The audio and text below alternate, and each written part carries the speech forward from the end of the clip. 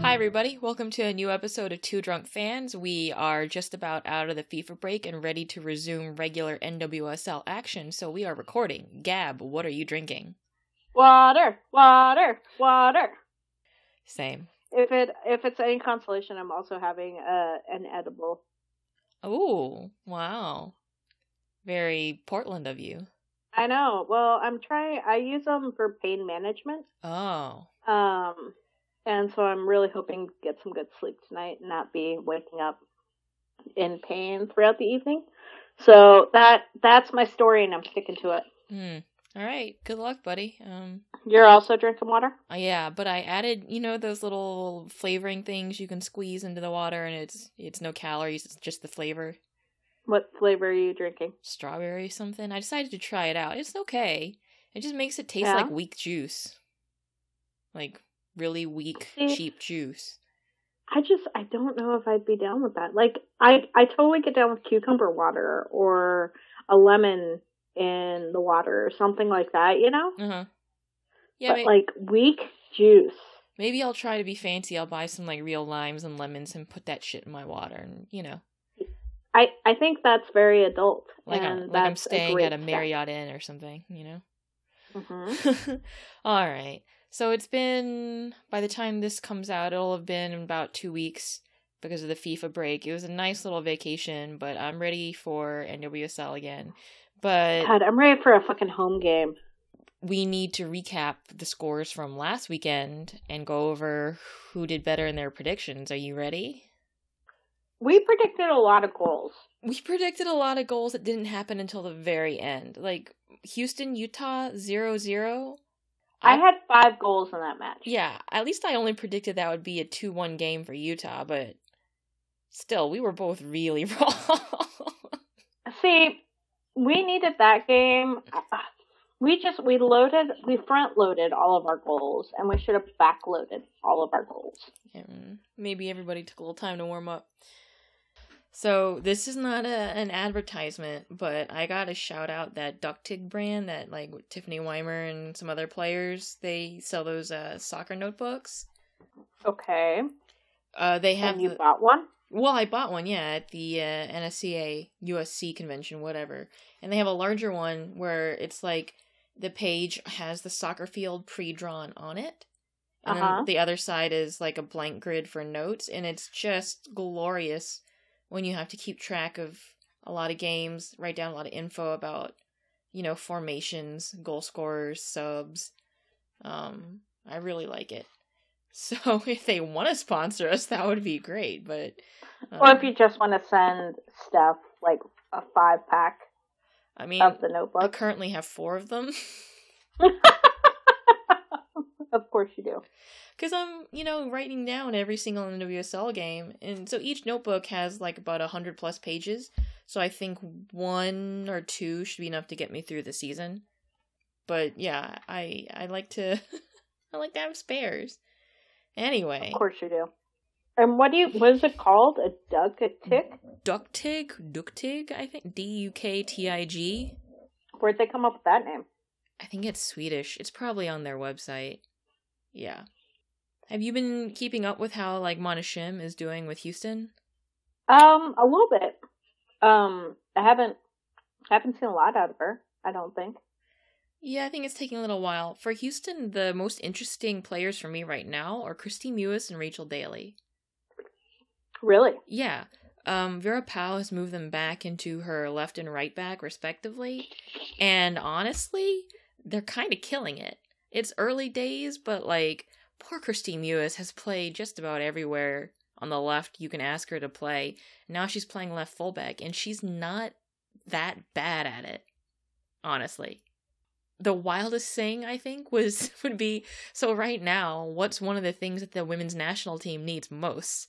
It needs depth at outside back. What if Christy Mewis played her way back into the national team by turning out to be a really good left back.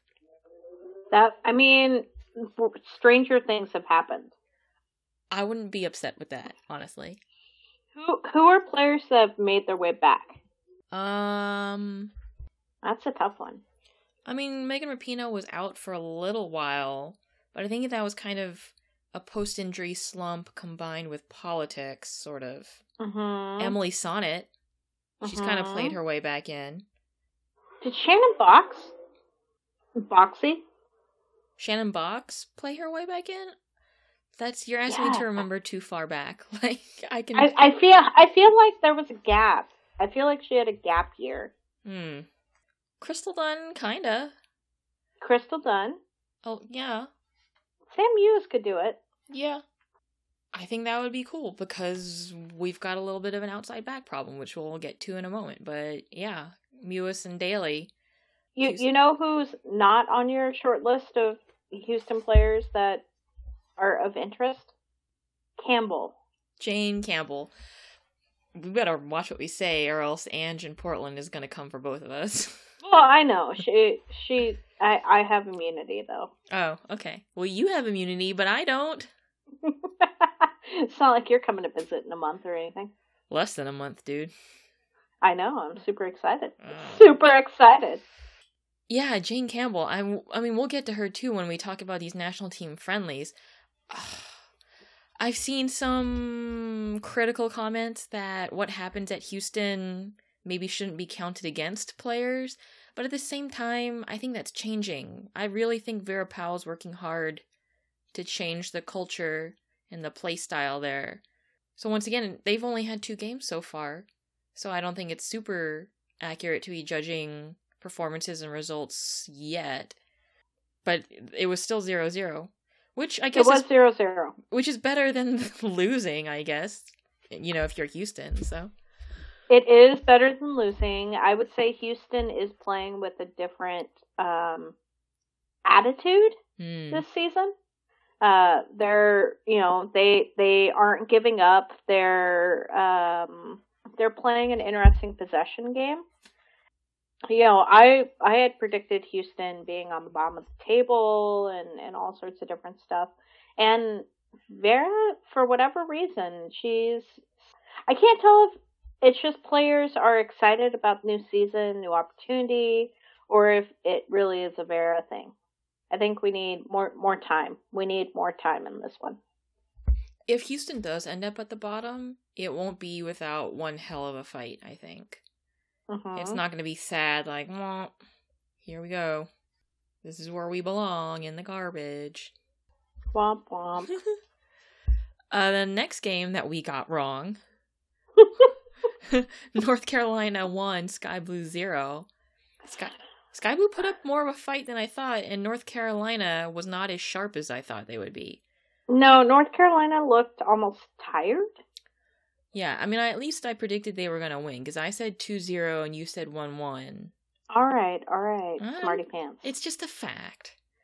But Smarty pants. I really thought North Carolina would, because it wasn't like a decisive goal. They scored that in the 92nd minute.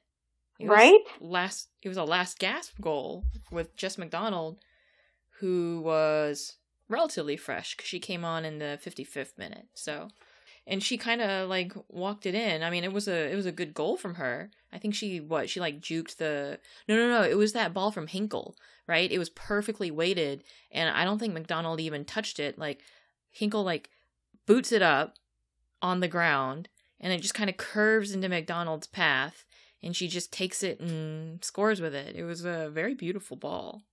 It was a beautiful ball. It was a desperation goal, but it didn't feel like a Hail Mary. Mm-hmm. You know, it felt rushed. It felt like, oh God, we need this to happen, but it didn't feel totally accidental. It was a beautiful goal. That game was also interesting because Paul Riley was trying to shift things around to make things happen, which meant he dropped Dunn kind of into that playmaker role. And the theme this season so far with Crystal Dunn has been she's not getting consistent playtime in one spot. She'll do whatever her team needs her to do, and she won't complain, and she'll do it really well, but it's maybe to the detriment of her overall contribution. You know what I'm saying? Mm-hmm. They're asking her to be really good in a lot of places instead of great in one place. What about what Crystal Dunn's commentary was while she was playing for the national team this week? She gave an interview, several interviews. There was a really good one with WRAL Sports Fan, I think, and then another shorter one closer to the game with Stars and Stripes, where Charles only asked her about, you've been moved around. She's basically like, I'll do whatever the team needs me to do. She did acknowledge, maybe it's a little frustrating to not get consistent minutes in one place, especially her preferred place where she seems to have the most proficiency, but, she doesn't think about it too much. She just does it. But maybe I saw an interesting compare and contrast of playing in the U.S. versus playing in Europe. She acknowledged that she seems to have come back from Chelsea an even more intelligent player. I wouldn't say she was super one-dimensional before she left, but I think she feels that she has more of a mastery of the tactical side now, which, once again, enables her to do things like drop into the 10, or float wide, or act as your 9, or play as your left back. So it's a case of her being too smart now. Maybe she should kick up a fuss, I just wonder if being left off the roster in 2015, despite having a lights out year, has made her kind of shy about making any kind of fuss or saying, actually, coach, I really think I need consistent time. Because maybe there's like a subtle undercurrent of fear, like, what if I get left off again? Because clearly I can play to the very best of my abilities, like be the leading scorer in the league, and it still won't pan out for me. So I better buckle down and do what my coach wants. Maybe. I mean, she has been burned. You hope that Crystal Dunn has established herself in such a way where she doesn't have to play with that fear. I mean, you don't want to be hamstrung. Yeah, hamstrung. Yeah, you don't want to be hamstrung in a particular position. And at the same time, I mean, you have to advocate for yourself. Nobody else on that team is going to advocate for Crystal Dunn. Nobody else on that team is going to advocate for Jeff McDonald or any other player.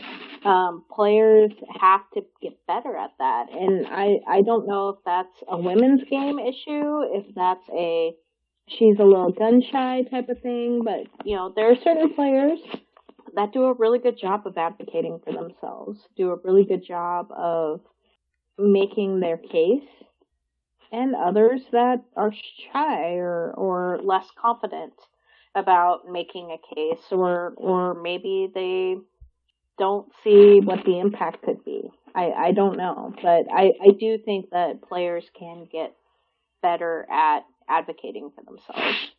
Let's see. And then the third game that we fucking got wrong, although I think you got it more right than I did. It was Washington Spirit 2, Orlando Pride 0. And you at least guessed Washington would score 2 and beat Orlando. I said Orlando was going to score 2 to Washington's 1. Wait, what was the score? It was Washington beat Orlando 2-0. So I got that one mostly right. Just about right. Yay! That one was interesting. I wasn't expecting Washington to show up that way. I kind of was, but I was also thinking Orlando was going to show up a little bit, and they really didn't. Right? I was like, where was Marta? Marta's with Brazil. She's with the Brazilian national team. But she was with Brazil for that match. She went to Brazil before the FIFA window started? Yeah, before this match. Oh, well, I hadn't realized. And maybe this is a good thing. The whole match, I was like, where's Marta? I think that's a question that a lot of people ask. And I was doing that because she wasn't playing. I mean, they didn't have Alex Morgan either. So the main thrust of their attack was having to come through Sid LaRue, and Sid is just not really going to produce. more than, one goal every 3 or 4 games, if that, right now. That's her production rate. It's always awesome to hear commentators who don't follow the match talk about Sydney Leroux. Like, Sydney Leroux is like the litmus test. You know what I mean? Like if they're still stuck in her national team narrative? Yeah, like, are you stuck in 2013 or are you following today? There's no denying she's a gutsy, tough, 90-minute player who will give you her all, but we were just talking about Crystal Dunn, who talks about wanting to constantly evolve and learn, and she managed to add dimensions to her game, and Sid LaRue hasn't, so what else can you do? Nothing. I think I see LaRue trying, especially with Tom needing her to drift into different positions. I think I see her trying, and she's not succeeding yet. I think she's open to pushing the limits, but I also think that Sydney Leroux is a little bit one-trick pony. Ooh. I mean, if you look at the way LaRue plays now in the league, over the past season and the opening of this season, I think it's fair to say she's not breaking into the current pool of attackers. Oh, correct. Even the young kids, which Spirit, Pugh, and Hatch, those two are going to have a really good season. Yeah. Those were the goal scorers for Washington. It was late, but Pugh scores 80th minute. She nutmegged Ashlyn Harris. Whoops. And then Hatch in the 88th minute. Yeah, it was a bad turnover in the box, but, right place, right time. They break through and are able to take advantage of momentum. I mean, Pugh also is doing pretty good on the national team stage, too. Boy, is she. Damn. I mean, we will definitely talk about that in a minute, but... Whew. And then the last game of the weekend, all the goals, finally, just bing, bang, boom. Chicago-Portland. How many heart attacks did you have watching this 3-2 game? A few different heart attacks. I honestly don't really remember the order that the goals happened. Care to refresh my memory? All right, so Lindsay Horan opens it up early. Remember the 9th minute goal?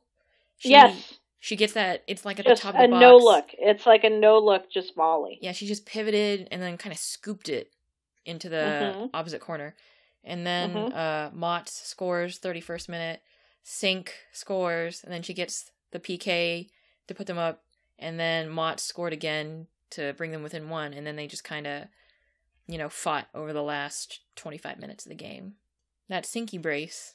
Sinky brace. Man. Oh, races. Oh, love it. Love it, love it, love it. She was feeling it. But then what I find adorable is she was feeling it and then she just ran out of gas. And you saw like 2 runs where she just like was basically walking compared to the other players. I feel like even just 2 years ago, Sink was still... She was slowing down a little bit, but she was still pretty sturdy late in the game. And then maybe finally age is catching up to her? Or maybe she's realizing like there's no reason to turbo right now. Yeah, that or it could be that. I would prefer to believe that. Let's go with that story. Yeah. Thanks. Yeah. Okay. Yeah, I'm of the opinion that she is saving the turbo for when she needs it. Mm-hmm. So, yeah, you predicted a 3-2 game, just with the wrong teams. Right? But you did say Portland... We both said Portland would win, but... Yeah, we both get points. Yeah. It's just neither one of us gets the points for actually guessing the right score. Neither of us was remotely close. I said 1-0, and you said 2-0, so I was really wrong. We front loaded, and we need to realize that NWSL needs a bit of a warm up. They need fluffer matches. We just went in head first like Pete Rose, and we should have. We went in head first, and we didn't realize that there needs to be some. You got to pace yourself. Yeah. And then maybe Lifetime is the one screwing us up though, because Lifetime Game of the Week is always early. Or maybe Lifetime is dictating the rhythm, because Lifetime is the one where the movie is everything builds until literally the last 3 minutes, and then they have this huge all of a sudden everything is resolved, and then in the last minute, like everyone is going on about their lives as though, someone hasn't seduced someone's mom and then been shot by a cop. I mean, maybe, but that was a weird story to reference. But yeah, maybe. It was not a weird story to reference. I catch like the last 10-15 minutes of the Lifetime movie of the week, and that's always what happens. Someone has seduced someone else, they were the wrong person, and then a detective or a cop pops up, shoots the person, and then, like, that's it. Okay. We'll let you keep watching your Lifetime movies. My stories. I need my Your stories. You have your stories on Lifetime. Oh my god, you really are an old lady. The Henry Purcell games, those are my stories. Oh my god. Okay, in the stories, like, who's the ultimate bad guy then in NWSL right now? Or maybe not bad Mark guy, Parsons. just antagonist. Mark Parsons. I mean, he got that suspension. They overturned half of it. He is the first coach to get suspended this year, right? Yeah, I think so. Because Laura Harvey didn't get fined for her comments about the refereeing on Twitter. So. She's figured it out. She left the question mark. Yeah, you just make it a question. If you answer it Jeopardy style, they won't fine you. Yeah, they're like, Laura, are you insulting the ref? She's like, no, I was asking a legitimate question. Did you see that the Royals are miking Harvey for practices? Yeah, I thought that was a great video, and I wish more of the teams would do that. Maybe maybe not all teams with all coaches. Oh man, there are not enough censors in the world for a few of them. Yeah, but maybe Tom Sermani. I think Mark would be okay. I think Denise Reddy might be fun to mic. So. I think Blacko would be funny. Yeah. Yeah, Parsons is, I guess... So finally the story came out on Twitter from Merritt Paulson. Surprise, surprise. I thought it was going to be Nadine. You thought Nadine Unger was going to spill the beans? My money was on Nadine for spilling the beans. Yeah. So Paulson sent out on Twitter that allegedly Parsons, when he was going to shake hands with the ref, he threw grass at him. Like a handful of grass or whatever. I don't know if it was like, torn up blades of grass, or was it like a clump of sod? It was probably just torn up blades of grass. This sounds petty as hell. Which honestly is right up my alley. Part of me is kind of hoping that there's footage of him just like stewing and like when you're a little kid and you're sitting in the grass and you just kind of like create a little mountain. Mm-hmm. But like angry plucking of grass. Well, I also want to know from my mental image, like, how did Parsons do it? Did he premeditate it? Or did he see the ref, like he saw red, he just bent down, yanked up a handful of grass, and he goes up to him and then, like, tosses it? Also, how did he toss it? Did he toss it overhand? Or did he just flick it at him? Or did he, like, open his hand and blow? Like, I kind of want it in my scenario. Mark Parsons is walking up and he has a handful of blades of grass. Uh-huh. Blades of grass. Grass blades. A handful of blades. and like he gets up there and he just kind of does like toss and run away. Yeah, also, what about the aftermath? What do you do? Like he got ejected. He got a red card, so he must have stayed there and done something. Like, do you think he just stood there and like dropped the blades of grass like the guy drops the salt on the things? Oh, you mean that chef, the salt bay? Yeah. I don't know. Also, throwing grass, like, even if you throw it really hard overhand, like, go outside and pick a handful of grass and toss it and see how far it goes. I bet not a single blade of it touched the ref unless he was, like, right in their face. It's like, Mark, what a useless petty gesture. I want him to make it rain. Grass. You guys should bring big bags of grass clippings to the next Thorns game, and whenever they score, you just, like, throw it out like confetti on him. So I cannot tell you how many thoughts I've had about, like, confetti and fetty and just, like, tying grass to confetti. You know what I mean? You guys should definitely make your confetti green, at least. Make it green. Yeah, and it's... It's petty. It's so petty, but oh my god, it needs to be a thing. A big tifo, Mark Parsons with a lawnmower. Yes. God. There's so many questions. This is why. So, okay, let's say that match had happened in Providence Park and we had seen the same result. Does he pick up a handful of pellets? The crumbs, like the little rubber crumbs. Like that would actually do some damage. Those can sting, yeah.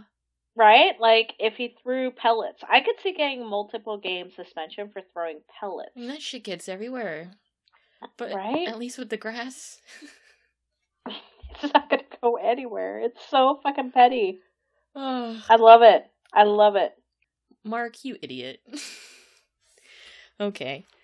But the other thing that came out of that game, so that was the negative thing. The good thing was that was a doubleheader with Chicago Fire and the Portland Timbers. What was the scoreline for Timbers Fire?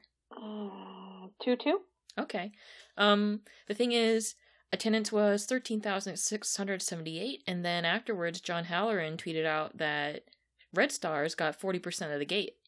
For the first time ever. Yeah. So it was a proper doubleheader. They got a cut of the tickets. And the people I talked to who were there said, definitely over half the crowd stayed for the next game. So that's a pretty good number for Chicago. Even if only half stayed, that's, 7,500, almost 7,000. It's not a bad number for Chicago anyway. Not too shabby. Yeah. It was cold as balls, so. Kudos to anybody who actually did the doubleheader. I heard it was horribly cold. That was NWSL weekend, and then in the FIFA break, we of course had 2 friendlies against Mexico. Are you still in your U.S. soccer boycott? Did you watch either of these games? I watched the second one because I was at a bar waiting for the Timbers to implode. Oh, sorry, buddy. So I saw the second one. I saw the match in Houston, where they almost built the snowman. Technically, at least there were 8 goals total. There were 8 goals, yes, but I was kind of expecting the U.S. to build the snowman. The second game, the United States clearly had Mexico's number. They learned a lot from the first game. The first game, they only won 4-1, I guess. But at the same time, 3 of those goals kind of came in a flurry. Mexico was just, in a daze, but then they recovered. I thought, Mexico was a decent counterpuncher for both of these games, actually. Now, the scorelines were shitty, obviously, but you could see moments, they were picking their moments to really just counterattack. And, they did score 3 goals on us. Mm-hmm. They exposed some critical weaknesses, particularly in set-piece defending. And I think they kind of gave Andy Sullivan a pretty rough time of it in the first game. I think she demonstrated she's not quite consistent enough to be taking, for example, Julie Ertz's place. We really miss Julie Ertz. I really hope this is learning. And I know that's a tall ask, but I really hope there's learning happening. From Jill Ellis? Mm-hmm. I don't know. When people show you who they are, believe them. It sucks. How long do you think we're going to be stuck with her? Until after the World Cup at minimum. Doesn't her contract run until after the World Cup? U.S. soccer doesn't care about contracts. That's true. Even if they had to buy her out, she makes max with bonuses 300 some a year, maybe? Yeah. They could easily buy out the remainder of her contract if they wanted to. But on the good side, do you want to do good news or bad news first? Bad news. All right, bad news. None of our keepers really looked especially good. Nair looked weird. Campbell looked young and inexperienced because she is young and inexperienced. And Ashlyn Harris didn't get enough time in goal for anyone to make any judgments about her either way. Yeah. So, yeah, our 1, 2, and 3 are not really inspiring much confidence right now. I don't think Jill Ellis is really going to give Adie Franch or Abby Smith a real look, but I can hope. That's what gets you in trouble in sports, is hoping. But I do it anyway. It's one of those things that you really hope that Jill Ellis is literally in test mode. You hope that at some point we will see the A team. I was going to say I think she's figured out some parts, but I don't think she has. I think that the players that are firing in all cylinders here are in an upswing right now. It's the natural rhythm of a career, right? You'll have peaks and valleys, and I think Megan Rapinoe, Alex Morgan, and Mal Pugh are all having really good moments in their careers, but I'm not eager to particularly give Jill Ellis much credit for that. Right. I think all three of them are independently brilliant on their own, and I think a lot of coaches have built careers on the backs of, the superior athletes that participate in our women's national team program. So, yeah, that is the good news. Rapinoe, Morgan, and Pugh, they look like the front line that we want to have. That's a World Cup quality front line right now, I think. Almost, just about. But midfield, good. Needs some work. Defense, okay for what it was. Well, I mean, think about the outside backs, though. Yeah, it was okay for what it was. Like, if you're asking to judge that defense actually as a defense, like, no, not really. If you're judging the defense as, like, 2 defenders and then 2 other players, like, jammed into the defense, okay. They didn't, like, have too many outright howlers, at least, as defenders. But they weren't doing their job. Well, here's the thing. I think Jill Ellis is not really going to back off of this, because I think she really likes a defense where she can have 3 sit and alternate which outside back pushes high. So she likes this configuration where she has essentially 3 center backs, and then she can push Dunn high whenever she wants.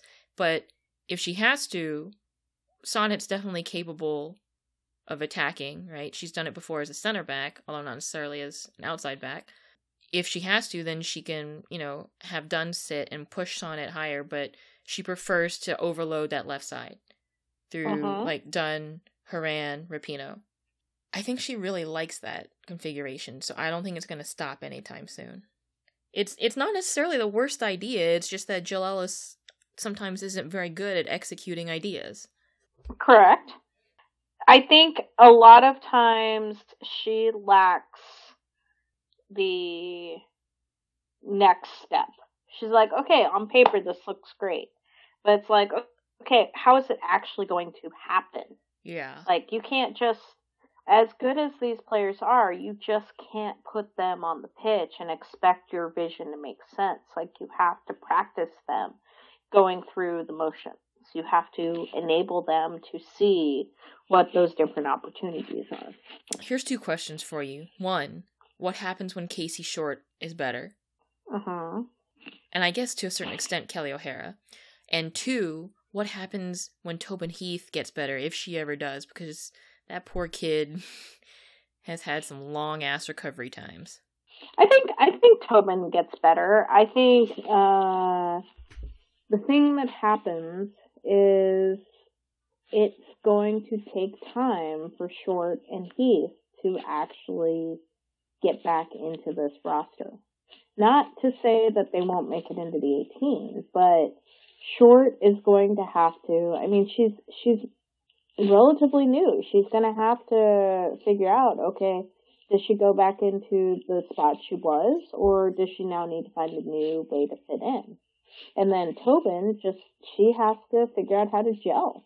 Part of the problem with Tobin's injury is that she isn't even traveling with the women's national team. She's not in a camp. The women's national team isn't coming to Portland. Yeah, there are times when Tobin's also in LA at the same time that the national team is, but Tobin is an excellent player when she has an opportunity to gel with the other people on the pitch. It just feels like it's going to take a long time. Her last Instagram, she's literally on crutches and she has a foot in a cast. So it'll be a while, and in the meantime, this midfield is moving on without her. The midfield is not Tobin's style either. The midfield isn't fast, right? They're not a hold and be tricky. So Tobin's going to have to change the style of play she is adopting as well. I don't know that they're necessarily not hold and be tricky, because they're wanting a lot of really quick 1-2 touch, and we saw some of that against Mexico. Some of it was really nice, actually. They were asking Brian and Haran and Allie Long to really get that ball pinging around, and Carly Lloyd, did a lot of very quick shuttling with the ball at her feet, trying to go between the lines. I don't necessarily know that that's not something that would mesh with Tobin's style. A couple years ago, I think I might agree with you. But, Tobin's kind of grown up a little. We've seen, when she had that really great season with Portland, I think we saw her really maturing. 2 years ago? 3 years ago? Yeah, and growing up and showing that she could be someone who can reliably move the ball quickly in intelligent ways. We'll see. I definitely think once she gets better, she's not automatically in the lineup. She's going to have to work her way back in. That's strange to think. I mean, we were already kind of in that era, but approaching an era without Tobin Heath in your midfield. Yeah. I mean, if she doesn't fix herself, if she doesn't get healthy, it's unfortunate, but what do we do? Yeah. We've got a lot of midfield talent on deck. It's just a matter of figuring out how to optimize them. Okay. Now I guess we're ready to get back to NWSL. The one thing that I really want to happen right now, though, is actually I want Boston Breakers season ticket holders to get their refunds coming back to NWSL. I think the way that the league and Boston Elite Soccer LLC, like the company that was formed to manage the Breakers, I think the way that this has been handled has been unacceptable. NWSL has repeatedly said, there's legal issues here, we just can't comment on it, but it's part of a pattern with them where they refuse to speak, so they make things worse, and fans fill in the blanks with their own theories, and the league looks like it can't find its own butt with two hands and a flashlight. Even if they were, even more clearly honestly, guys, there's a legal issue here, so we really can't comment on it, instead of just going, we understand you're frustrated, but no comment. I think they need to just be honest. Be honest. Right? I agree. People are out. I put down a $200 deposit for season tickets. I have friends who paid $600. I talked to one fan who spent nearly $3,000 because she bought 3 pitch side tickets for her family. It's inexcusable. It is inexcusable. It is something that this should have been part of the exit strategy. Exactly. Right? It makes me extremely happy for a dispersal draft, and that players are, for the most part, taken care of. But it's extremely shitty. It puts a horrible scar on the face of this league, that the league is allowing this to happen. You and I talked about it earlier, but it seems like there should be some kind of clause in whatever contract rules the relationship between club and league where, if a club fails, which party is responsible for debts? And what and which debts, because the sense that I get, this is just my theory, it's not backed up by anything, but them talking so much about we're in discussion with Boston Elite LLC and there's a legal issue, then my theory is they're fighting over who has to pay those debts. Because it's not just the season ticket holders. We remember the Breakers were behind on payments, so they've got creditors who are probably coming calling with their hands out first. And I think we know in those situations that business creditors usually get paid back first, while, fans get pushed to the end of the line. Right. It's discouraging to me to think that that's what's holding this up, and that, they're fighting over that when maybe there should have been provisions in contract law or whatever that kind of govern the situation. I don't know. Well, there should have been provisions from the second that the team was folding. I don't know. So I don't think it's that much money either. I don't think Boston... I would feel comfortable in saying Boston has under 500 season ticket holders. Probably more in the 300 to 400 range. And let's say that... So I know some of them got pitch side. There's not actually a lot of pitch side available. There's probably 20 or less pitch side seats that are actually being paid for by people. The rest, like, were owner seats or giveaways or whatever. So let's say so one pitch side seat was almost $1,000. Like, it's about 900 something. So if we had 15 pitch side, that's basically almost $15,000, right? Right. And then that probably leaves you with, let's say, 400 regular season ticket holders. And if they each paid the minimum, like me, $200, that's $80,000. But of course, there are more expensive categories, like category 1's like 300 some. So even if every single one of us had bought that expensive ass category 1, that comes out to about $130,000, $140,000 for 400 season ticket holders. And then you add in 15,000 pitch side, let's round up to $150,000. I mean, maybe in NWSL that actually is a lot of money, or if the league pays it, then it sets a precedent that they're on the hook for other breakers' debts, or, you know, if another team folds, God forbid, then they're on the hook once again for season ticket holder repayment instead of the club taking care of that. So, yeah, I get there's a lot of factors here, but God, can you guys, like, communicate better? This is the 6th season, and every single season there's something that you just don't talk to the fans about. So the fans all yell at you and get angry and frustrated, and it's like the only thing that they can talk about. Because there's a black box. Nobody likes a black box. Lockbox, and we'll take the money and we'll put it in the lockbox. Right. Is that a reference that our younger listeners are gonna get? I barely get it. Do we have younger listeners? Oh.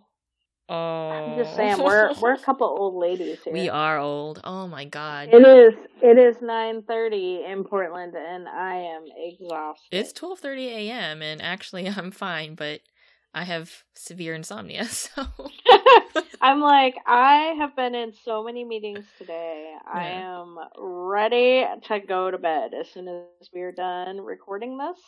The other day, and we really only have one more thing to get to. Yeah, the other day I was like squatting down, I was holding a box, and as I stood up, I made that old people noise. You know what I'm talking about? That just like... Yeah, I make it every morning when I come down my 2 little stairs from my bed. Yeah. Also have to pee a lot at night now. Like, if I have even a thimble full of water before bed, I have to go like 2-3 times before I can go to sleep. It's not great. Yeah, you're making me regret drinking all of this water tonight. Oh, you needed it. Anyway. Thank you. Moving on to teams that still exist in NWSL. moving on to current events that are not of the legal persuasion. Score predictions. We're back to make more wrong score predictions. Starting off with Utah Royals at home hosting Chicago Red Stars on Saturday. Who you got? It's interesting because it's Utah's first home game. Mm-hmm. And so I kind of feel like they're going to be super jazzed, super pumped. So I'm going to say 2-1 Utah. Chicago lost their last game against Portland. Yep. They're traveling They tied before that against Houston. I'll call this 1-1 tie. Okay. Mm-hmm. Okay. Got it. I have a little less faith in next, Utah. Yeah. Yep. Go ahead. Sorry, I have a little less faith in Utah than you do, so. Well, you know, I have a little bit of a crush, so Aww. maybe it'll go away very soon once they embarrass me a few times. You like Laura Harvey, huh? You know what? If she's not playing for Seattle, if she's not on the Seattle squad, I'm really into the live mic that they had. Yeah, her. It's great. Next match is in DC.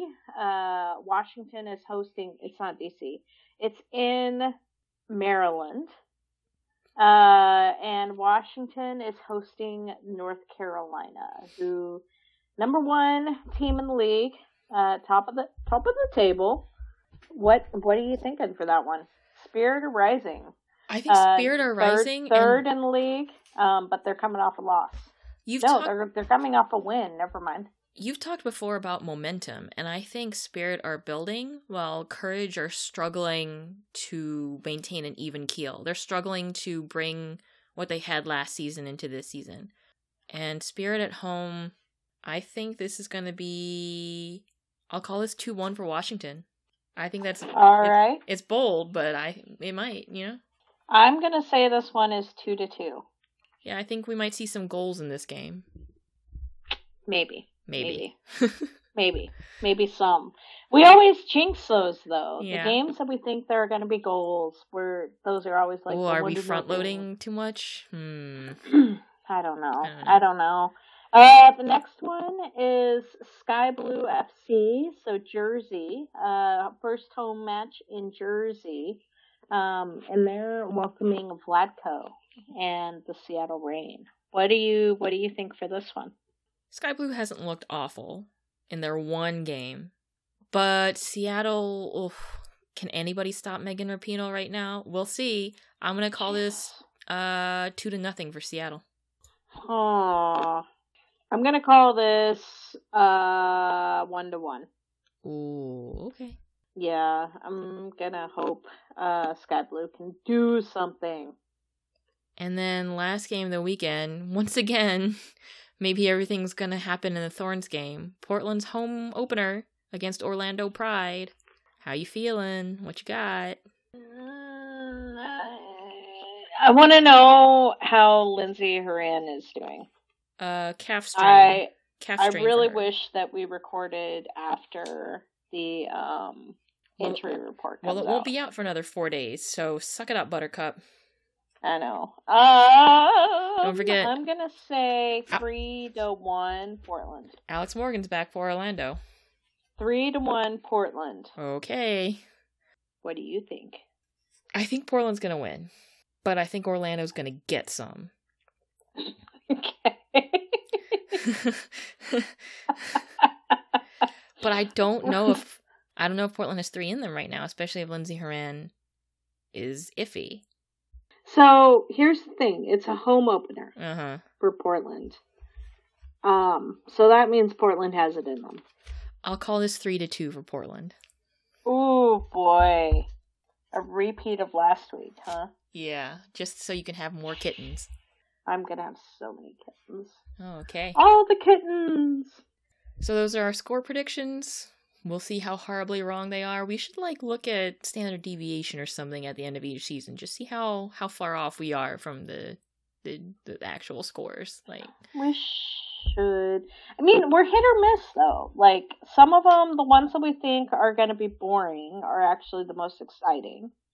So it's not like we're consistently overstating which match is entertaining or not. We'll see. I hope that Portland does win at home, at least. If only so that you're in a good mood when I go see you in May. Well, we have 2 matches, two home games, and I hope that Portland, it brings a little bit of that love and feeling back to Providence Park. Actually, I'm going to be at that Sky Blue game. I'm going to travel down with a friend. Oh yeah? With a friend, huh? Yeah, and go see my very first live NWSL game of the season. Oh, I'm sorry. I'm so sorry. Wow. As it was coming out of my mouth, I was like, this sounds really sad. It's sadder and sadder. It absolutely does. All right. But at least your first NWSL game of the season isn't in Portland. That's true. What? As much as I would love to have you for the home opener. I mean, I was going to come see you guys on 420, but... You absolutely were, and I'm shocked that you're not doing that. A little too on the nose. I decided to come see you when Seattle was in town, so may the 5th be with you. Oh, God. Okay.